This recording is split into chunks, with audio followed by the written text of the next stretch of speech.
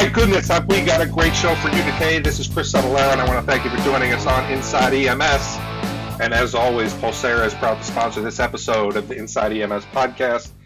Learn how you can leverage the power of network communication at www.pulsera.com/EMS. And here he is, my guy. We've got so much to get to. We're going to have to do a quick introduction. My good friend, the one we call Kelly Grayson. Kelly Grayson, how are you doing? I'm maintaining. I'm trying to maintain an even keel and have my Zen moments, get in touch with my inner child with varying degrees of success. I was actually going to introduce you as the man who is charged with stamping out disease and pestilence, but I decided against it. I just satisfy myself with trying to thwart natural selection whenever I can, and currently natural selection is beating me. So, all right, well, keep it up. Just stay with it, and let me know if you need a pallbearer. So I've been the Grim Reaper the last few calls, man. Well, let's see. We got a really great show today, and coming back to us from the West Coast, our international correspondent, the man with the original accent to the state of Virginia, Rob Lawrence. Rob, thanks for joining us again on Inside EMS. Thank you for having me back so soon, Chris. I'm like the proverbial city boss. You don't see me for weeks, and then they all come along at once. On time, though. How about that? Well, slightly tardy, but I'm here. Okay. Well, thank you. And making her first appearance on the internationally recognized Chris and Kelly show, our editor-in-chief for EMS1, Carrie Hatt. Carrie, welcome to Inside EMS. Thank you, Chris. It's nice to join you. Thank you. That's everybody's thing. You got a round of applause from everybody. I'm giving a golf clap. Oh, you are. I Very well. It is. So, we got a great show to talk about today. I got to tell you, for the past 5 years, EMS has been doing a great job. EMS1, the folks at Fitch & Associates, the National EMS Management Association are doing an incredible job of once again putting out the EMS Trend Report for 2020. And over the past 5 years, we have now been asking a series of questions that have been trending what's going on inside EMS. And this has been an incredible tool that has given us the opportunity to get a snapshot of exactly what's happening in different organizations in our career field and how it really is affecting our go forward, our movement in this EMS field. And we brought together some of the great people who are going to help break that down. Of course, Rob Lawrence, we've had the opportunity to talk about this before. But Carrie, let me ask you the first question. As you've had the opportunity to look over this document, and think about it from this aspect, this is 5 years. How much is this, or how much of a change have you seen year over year? And if I could just kind of carry on to that, what have we learned in 5 years of this trend report? Sure. There's definitely some changes that stand out this year. We saw an increase in responders who don't recommend the field to their children. That was a big one and a big takeaway. We saw some increases in technology adoption. We saw some decreases in community paramedicine. That stood out. So there are some big changes this year. But I also think there's some takeaways from what hasn't changed year over year. So looking at 5 years in the education initiatives and some of the changes that leadership has implemented, we're still seeing people reporting the same issues, ranking them as having a major significant impact on the field. Things like mental health, fatigue, bullying, violence against providers, safety for both patients and providers. So these issues are still being ranked highly. There are significant numbers of people that believe their organization is not taking the appropriate steps to address them. So I think that's one of the takeaways from 5 years of the trend report is what hasn't changed and what needs to be done to make some headway in some of those challenges.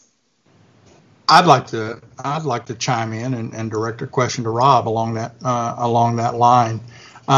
In the 5 years we've been covering the EMS Trend Report, one of the things I'd even call it a constant is there is a disconnect between management and medical direction and field providers. You see their opinions on the various questions in the trend report differ dramatically. And Rob, I'd like to hear your take on why do you think that is, and why, and what managers can do to overcome that obstacle. Because when you read about what managers and medical directors think they're doing about fatigue mitigation and employee wellness, they have a much rosier opinion of their efforts than do the field providers that they're aimed at. The same would be true of medical director engagement and engagement by supervisory and management staff with field personnel. They think they're engaged. They think they're doing a good job, but the people who are actually on the ambulances disagree significantly. What do you think is the reason for that disconnect, Rob? I think the one sentence answer, Kelly, is the difference between anecdote and measurement. And seriously, I mean, I've banned anecdote this week because I'm fed up with listening to it in various meetings I've attended. But my point here is that if we think it's okay, we need to actually get out on the ground. We need to talk to people. We need to communicate. We need to understand what they're going through, and then pay attention to that. We then need to make sure we have methodologies and strategy to then improve the situation. You know, you can't tell what's going on by just looking out of the window. You have to conduct, and this is my note to managers, leaders, medical directors, you have to conduct MBWA, the good old-fashioned management by walking about. Get out there and understand what's going on. If there's a massive disconnect in your organization, it's probably because the folk in the corner office are sitting in the corner office, I'm afraid to say. Exactly. You stole Nancy McGee's line. I think it was Peter Drucker that called it management by walking around, or Tom Peters, excuse me.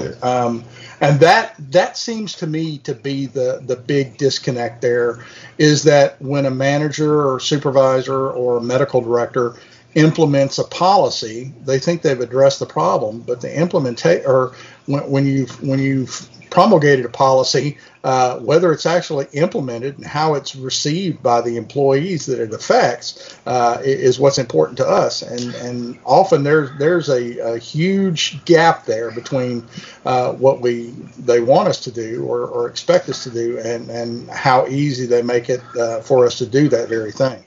Well, the biggest problem, the fact, is that we're putting policy in place without bringing the workforce to the table and asking what their opinion is about that policy. You're dictating, not becoming. We shouldn't be creating policy for people who are doing the work without their input, or changing policy of the work that they're doing without getting their input. So I think that that's a problem. And then once we set the expectation, the accountability has to go to the field supervisors who are overseeing that work. But let me go ahead and jump to you, Carrie. And you talked about some of the differences, and some of the similarities through the year. If you have to put your hand or your finger really on just one common challenge reported by respondents, I mean, what kind of jumped out to you? Recruitment and retention is definitely the constant. It's been ranked across all the service models, the different provider experience levels, consistently throughout the Trend Report years, and 2020 is really no different. And that's the one thing that is definitely impacting everyone. And really, we're looking at a turning point this year with the major events that are impacting EMS right now, with civil unrest, the pandemic. We drew some comparisons in the report to 9/11 and how that was a turning point. And will this draw more people to the profession, or will the challenges, the PPE shortages, the staffing challenges, the fear of getting infected, will that be driving more people away? So we're really looking at how this is going to impact recruitment and retention, and what the strategies are that people can be implementing. So that's how we're shaping our coverage, is learning from successful agencies, those agencies who don't have problems with shortages. Looking at exit interviews was a suggestion from one of the roundtable participants. Looking at some of the open field responses, those open text responses that people contributed, career path stood out. Is what is your agency doing to provide room for growth? And are we really educating and training people to then be taking on those roles that you've opened up for them? That's very interesting stuff, and I think that one of the things too. I mean, Kelly and I talk about this all the time. That you can't treat people bad and pay them a horrible wage and expect them to stay. And when we think about recruiting and retention, really, we don't have to worry about recruiting if we're able to retain, our high performers. And I think that that's what the big problem is. Kelly, you and I talk about that all the time. Yeah, indeed. I've said it once. Say it a million times. You can treat people poorly and pay them well, and they'll stay. You can pay them poorly and treat them well, and they'll stay. But they will not stand for both at the same time. And that, I think, the reason cited for the challenges that we face in recruitment and retention, right up there at the top, is low compensation. However, what we've already touched on before is the other side of the equation that we often forget, and it's the engagement by medical director and management staff in being collaborative and making the employee feel valuable. And there's more than a paycheck to making an employee feel valuable. I can deal with a low paycheck if it's a place where I am allowed to grow and expected to use my clinical decision making and my critical thinking, and that I'm not watched like a hawk for the next quote unquote mistake I make. That sort of thing is a premium in my mind, just as important as the monthly paycheck. But so many are not getting that, and that coupled with low compensation is giving those experienced providers a really poor prognosis for the profession. That it would seem from the trend report that the rosiest perception of EMS is with the people with very little experience in EMS. It's the highest percentage of people who would recommend EMS to their children are the people who have been in it, less than 5 years. And the people who have gained some perspective and some wisdom over the years and as to what they feel is important and what is not in an EMS agency and what they value in an EMS agency are apparently have a much dimmer view of the profession of EMS and the future of EMS. And that's a worrisome trend that I don't know how we're going to get around that, but something radical has to change in how we engage our employees and how we treat them and pay them. What do you think, Rob? I think one example was back in Richmond, where we had the overarching rule that we, the management, can actually make all the decisions all the time, all day long. But let's actually have employee committees. Let's get everybody together. Let's have folk actually understanding what the issue is and helping us come up with a decision, because that way everybody's engaged and everybody then gets to share in the glory. I mean, that's just one small way of doing it. But again, as leaders, we have to listen. We have to understand. It's far easier to actually retain somebody than it is to recruit somebody, because it takes a day for somebody to leave, theoretically, and it therefore takes 3 to 4 months to get somebody back in. So let's put emphasis on retention and not so much recruiting. And I'll follow up on that, Rob. I think you quoted in your commentary that Matt Savajki had pointed out that we don't have a paramedic shortage in this country. We have a paramedic maldistribution, that we don't use our existing personnel and that's something I wholeheartedly agree with. I wrote a column for EMS1 called the BLS Intercept. That we deploy our resources and our personnel in the most inefficient ways possible, when we should do the exact opposite and put our paramedics where they can do the most good, and in the places where you can throw a rock at any compass point and hit a major hospital. Perhaps those people would be just as well served with a strong cadre of EMTs. Why do you think that we still haven't gotten, agency-wise, we still haven't gotten that message that perhaps we are deploying our people in the wrong ways, and that might be the root of some of our personnel retention problems? Well, the standard answer, of course, in EMS is because we've always done it this way. Of course. I could stop talking at that point, but I won't. What, of course, going into the future now that we're in we're not the new normal. I've stopped using the word new now. We're back into a normal.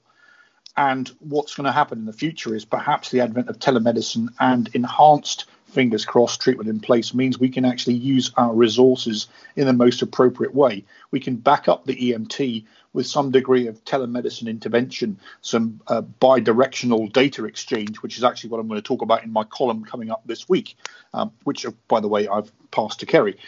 So it's a case of we can now work smarter going forward because of what's just happened to us. COVID has been a great disruptor, mostly for the bad, but actually also it's going to propel us into evolving, hopefully, and not revolving. Yeah, I think that's a really great point, Rob. And, I mean, for everybody out there, if you've not had the opportunity to download the trend report, you may not have had the opportunity to kind of give your opinion, but go ahead and read the data. I mean, this is our career field. Remember, we talk about when is somebody going to do something? When is somebody going to address? When is somebody, well, you know what? You've got to be able to arm yourself with the knowledge. You've got to be able to educate yourself with what's going on in the career field, and the trend report is a great way to do that. But before I get to my next question for Kerry, Pulsera is the only FirstNet-listed mobile telehealth and communication network that connects teams across organizations. Free to EMS and the receiving ED, Pulsera One unites teams seamlessly on a single patient channel, replacing the radio report with features like live video calls, ECG and image uploads, audio, data, and key benchmarks. Pulsera United includes enhanced features built to help you and your EMS agency provide an expanded scope of practice, such as mobile integrated health and community paramedicine. Regardless of which package is right for you, Pulsera makes communicating with healthcare facilities in your region easy. Simply create a dedicated patient channel, build your team, and communicate. For more information, visit pulsera.com/EMS. That's pulsara.com/EMS. So, Kerry, a lot of great stuff so far. We are really getting, I think, cracking the nut. I mean, and we could talk for another hour and still not hit the high points of this report. But I think, we're all, Rob talked about it a few minutes ago, the new normal. We're living it, right? We're in it. So when we think about the data that we're seeing in the trend report, how can we interpret that data in light of COVID-19? I mean, there's got to be an impact, no? Absolutely, and something that we asked our roundtable, and we were collecting this data at the end of 2019, so it was really, before we knew what was coming, we had this question of how prepared is your organization for an epidemic or pandemic, and only 15% of respondents across service models said that they were well prepared, and I think that panned out. We saw that, the challenges of staffing and PPE and decontamination, just getting those things up and running across the board. So COVID-19, like Rob said, it's a disruptor. It accelerates. It's exacerbating everything. So all of these changes, low volumes outside of surge volumes, and increased decontamination and PPE costs are really threatening already tight budgets. The mental health angle, where we saw 68% identifying that as a major significant challenge for EMS even before the pandemic started. And we know that the added stress that's adding across the board is a significant issue. So also the areas for growth and potential change. The low percentage of adoption of strategies that fit the ET3 model really stood out to me in the trend report. So things like nurse triage of 911 calls, only 3% reported implementing that in their agencies. Arranging alternative means of transportation was at 7%, telemedicine and video consults at 9%, and we're seeing that becoming such a huge part of healthcare across the board, and one that in our recent Washington report I covered, they said, that's not a genie that we're going to put back in the bottle anytime soon. So seeing those low numbers and the potential for growth there, transport of 911 patients to alternate destinations was at 13%. So as we see some of these ET3 model strategies being implemented and the growth, I think that's where we're going to see the biggest change this year, and we'll have that to measure for the next trend report. I'd like to piggyback on that with a question for Rob. You mentioned, Kerry, that the low percentage of these ET3 tenets like the nurse triage and alternative destination transport and this sort of thing. But in the same graph, we've got 25% of EMS agencies are using ballistic vests for all personnel. They have bike teams.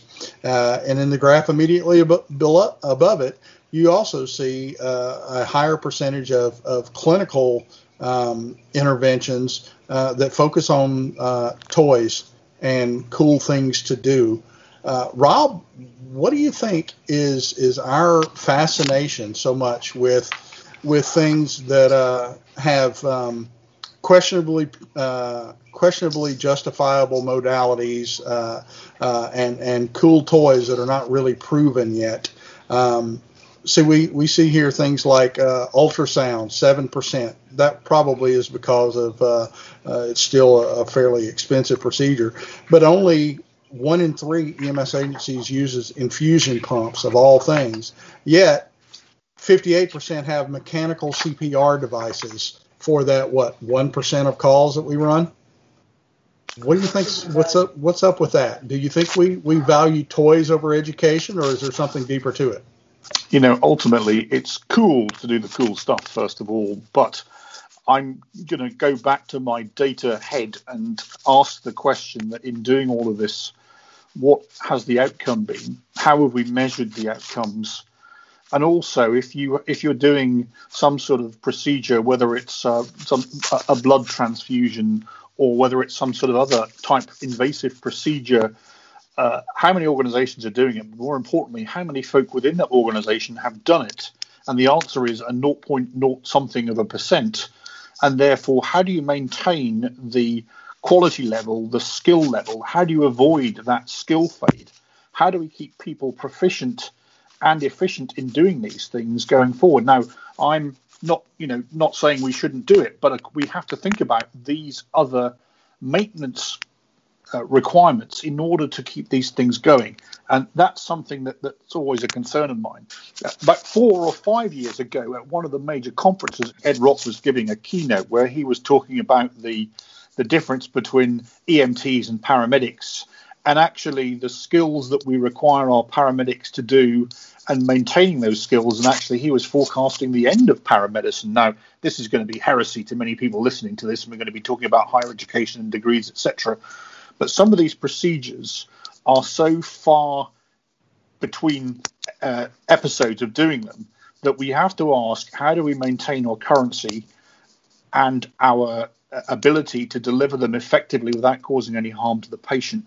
And that's always been a concern for me. When you think about, life, I talked about the corner office. Well, life in the corner office is one of constant worry over what happens if we do something adverse to a patient. What's the cause, effect, the consequence, the liability, etc. And one of those liabilities is we only do that particular procedure once every year. So therefore, one medic does it once a year and no medics do it all the rest of the year.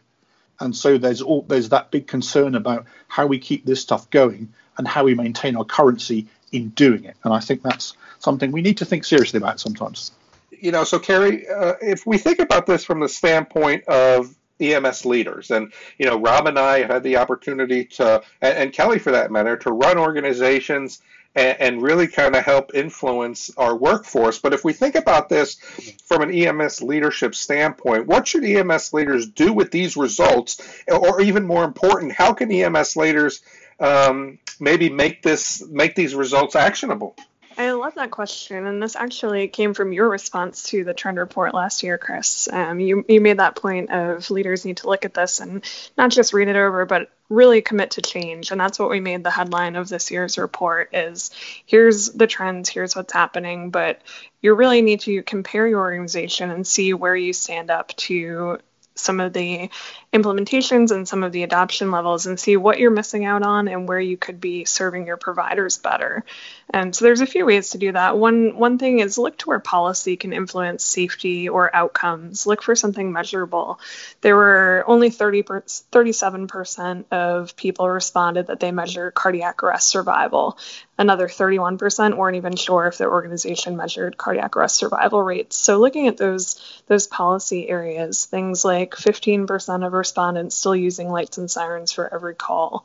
Where can you make a big difference by implementing a policy or refreshing, reminding people of the policy you have, and then really enforcing things and making those changes? Another area was FaceTime with providers. We saw a number of comments of people talking about their medical director who used to be really engaged. That first year, they were super engaged, and we saw them all the time, and they were always calling and checking in, or maybe even riding along with providers. And then after that first year, it fell off. So we're not seeing them anymore. I can't tell you the number of people that responded they don't know who their medical director is. So it's important because there's this correlation across a number of categories, things like pandemic preparedness, technology adoption, and even the perception that your organization is addressing some of the big challenges, fatigue or safety. Those all correlated to higher if the medical director was engaged. So looking at where leaders can really make the FaceTime and be connecting with providers on a regular basis. And I think, like you said, with the management by walking around, it's important and it's noted across many of the responders. Yeah, I mean, and I think that you really kind of gave me, the follow-up that I want to give to Rob, because the importance of what we do here from an EMS leadership standpoint is important. Rob, I've said for a lot of years, tons of respect for your leadership ability. I mean, you and I spent 4 years on the EMS Leadership Podcast. It allowed me to grow my admiration for your leadership style. And, you had the opportunity at the Richmond Ambulance Authority to be the EMS Service of the Year, I believe, in 2015. But here's the thing that really kind of bugs me. We've got 5 years worth of data here, and really important data when it comes to what our providers are saying, but it doesn't look like the leadership in EMS is taking this blueprint and changing the practice of what needs to be done to make their workforce better, stronger, faster. I mean, what's the challenge, and what do these leaders need to do to make sure that they bend this trend in 2021? Well, Chris, if we do what we always did, we get what we always got. And as my mother used to say, if things don't change, they'll stay the same. Things have stayed the same for many organizations. And let me just come back to something that Kerry was talking about there, that when we talk about public health, and we often talk about public health, I always say to people, shame on you if you don't know the name of your public health director. It's a big problem if you don't know your medical director and your medical director doesn't know you. That's a huge issue for any clinical advancement in any organization. And that surprises me to hear that particular finding. Now, I feel blessed because I spent 10 years working for Dr. Joe Ornato, and you want a man that's involved. Joe Ornato is the man that's involved. He clears every single paramedic for the street in a 3-hour panel. It's one-to-one. It's an amazing experience just to watch and go through. So that's the first issue. In many places, things haven't changed. But again, coming back to the disruption that COVID is, we have no choice but to change now. If you were complacent sitting back doing nothing, now you have to change because you have real life and death workforce issues coming right at you. You have to look after the workforce. They are, and we've said this last week, Chris, they are the most important yet most expensive asset. The requirement is now to look after your people, because your people will look after you and look after the patients. So people, if they weren't thinking about change before, my goodness, they're going to have to think about change now because the landscape has changed, the method of operation has changed, the risks have magnified, and therefore it's time to actually look after the people to improve their lot. And of course, a whole nother show about reimbursement equals paying Kelly to be on the truck, etc. We discussed that last week as well. But, the things that we can do is pay attention, look after our people, think about their pastoral care. And obviously, one of the great findings in this survey is look after their mental health as well. Well, and as usual, Chris stepped on my question and stole it from me before I could ask it. But Rob, you gave the perfect answer for it. My rejoinder to Chris would be the reason EMS leaders are not making use of this data and not changing their practice because they're not leaders. They're managers.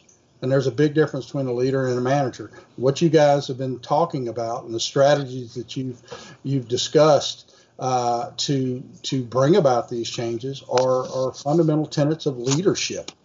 But we don't have many leaders in EMS. We got a bunch of managers, but we got precious few leaders. And I think that you can spot the difference between the two by simply having a look at the agency and talking to the people at the agency, and it will become very quickly obvious which ones are served by a leadership team versus a management team. But that's my soapbox. I'll leave it at that. And that's what we think. We'd like to hear what you think. Give the EMS Trend Report 2020 a look. What is relevant to you? What's not relevant to you? And what do you see as the future of EMS? What trends are you spotting that we haven't covered? We'd like to hear all those things at the show at EMS1.com. And for myself and co-host Chris Cebollero and our fearless leader Carrie Hatt and our esteemed international correspondent Rob Lawrence, thanks for tuning in to Inside EMS. We're going to catch you guys next week.